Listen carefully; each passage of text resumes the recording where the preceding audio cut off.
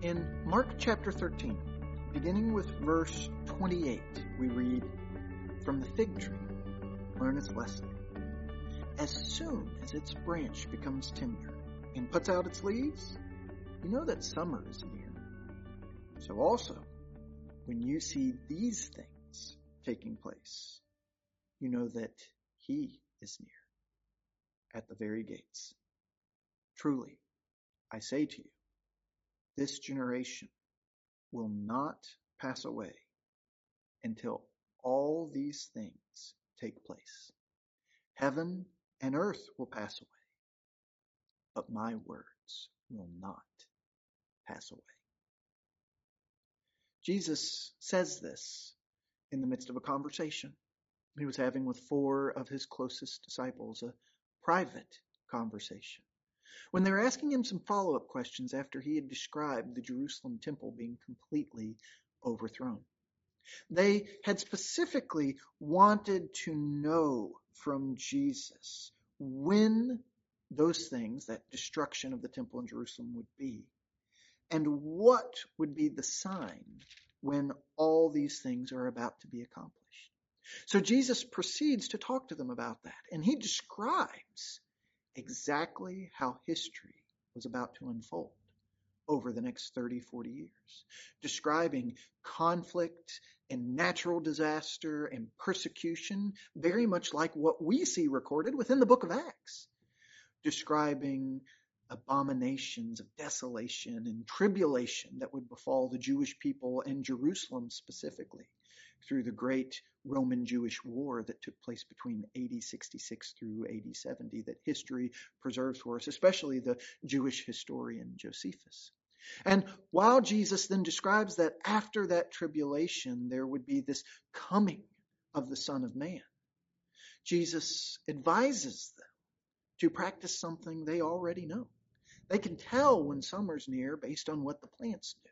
So Jesus urges his followers to keep an eye for these things to happen, to let them give assurance that history's unfolding exactly as he said, so that they could be ready. And that is a critical point for us here. Because sometimes there are things in this passage that are difficult for us to understand. When Jesus says this generation will not pass away, well, what exactly does he mean by that? Does he mean Peter and James and John and Andrew that are right there with him, that they'll still be alive when all of this happens?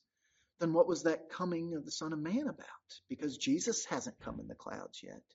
Or did he mean generation in a broader sense, that all of us who are his followers, this Christian age we find ourselves in? Well, if that's the case, then how exactly does that coming of the Son of Man fit with the immediately of the destruction of Jerusalem? There's problems either ways with how exactly we make sense of it. And certainly one thing that can be helpful to consider is whenever the Bible gives us prophecy, which is what Jesus is doing here, he is prophesying.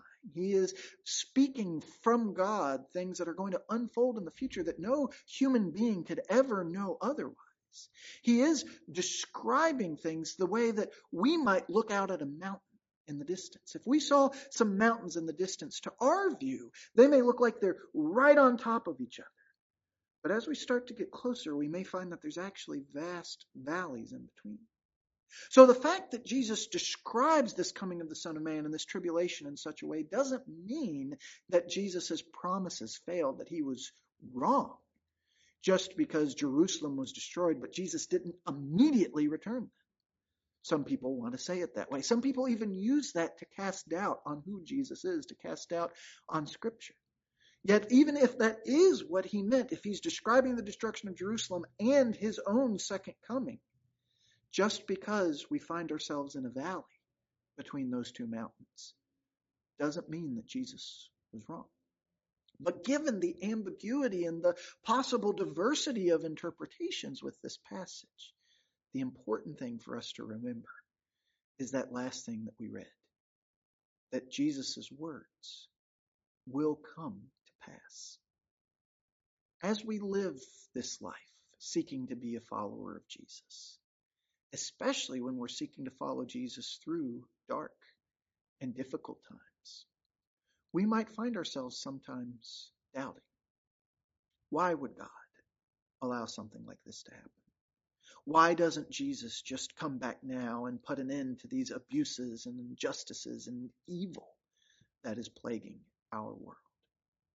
But as we hear what Jesus privately said to his apostles on the Mount of Olives, what those apostles then communicated to the disciples they made, which God's Spirit inspired Mark to preserve as he wrote down this good news about Jesus for us to continue to learn from today. Remember,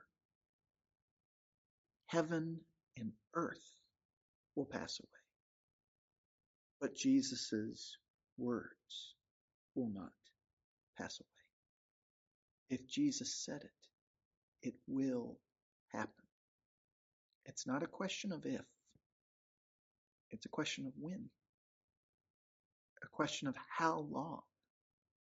But rest assured, if you've seen who Jesus is, if you've borne witness to what he's done, if you believe what he said, then know he will come. He will put it right. Evil and injustice will be brought to an end. Everyone who belongs to him will be gathered together. You can be sure of that. Jesus said it, so it's true. It will happen.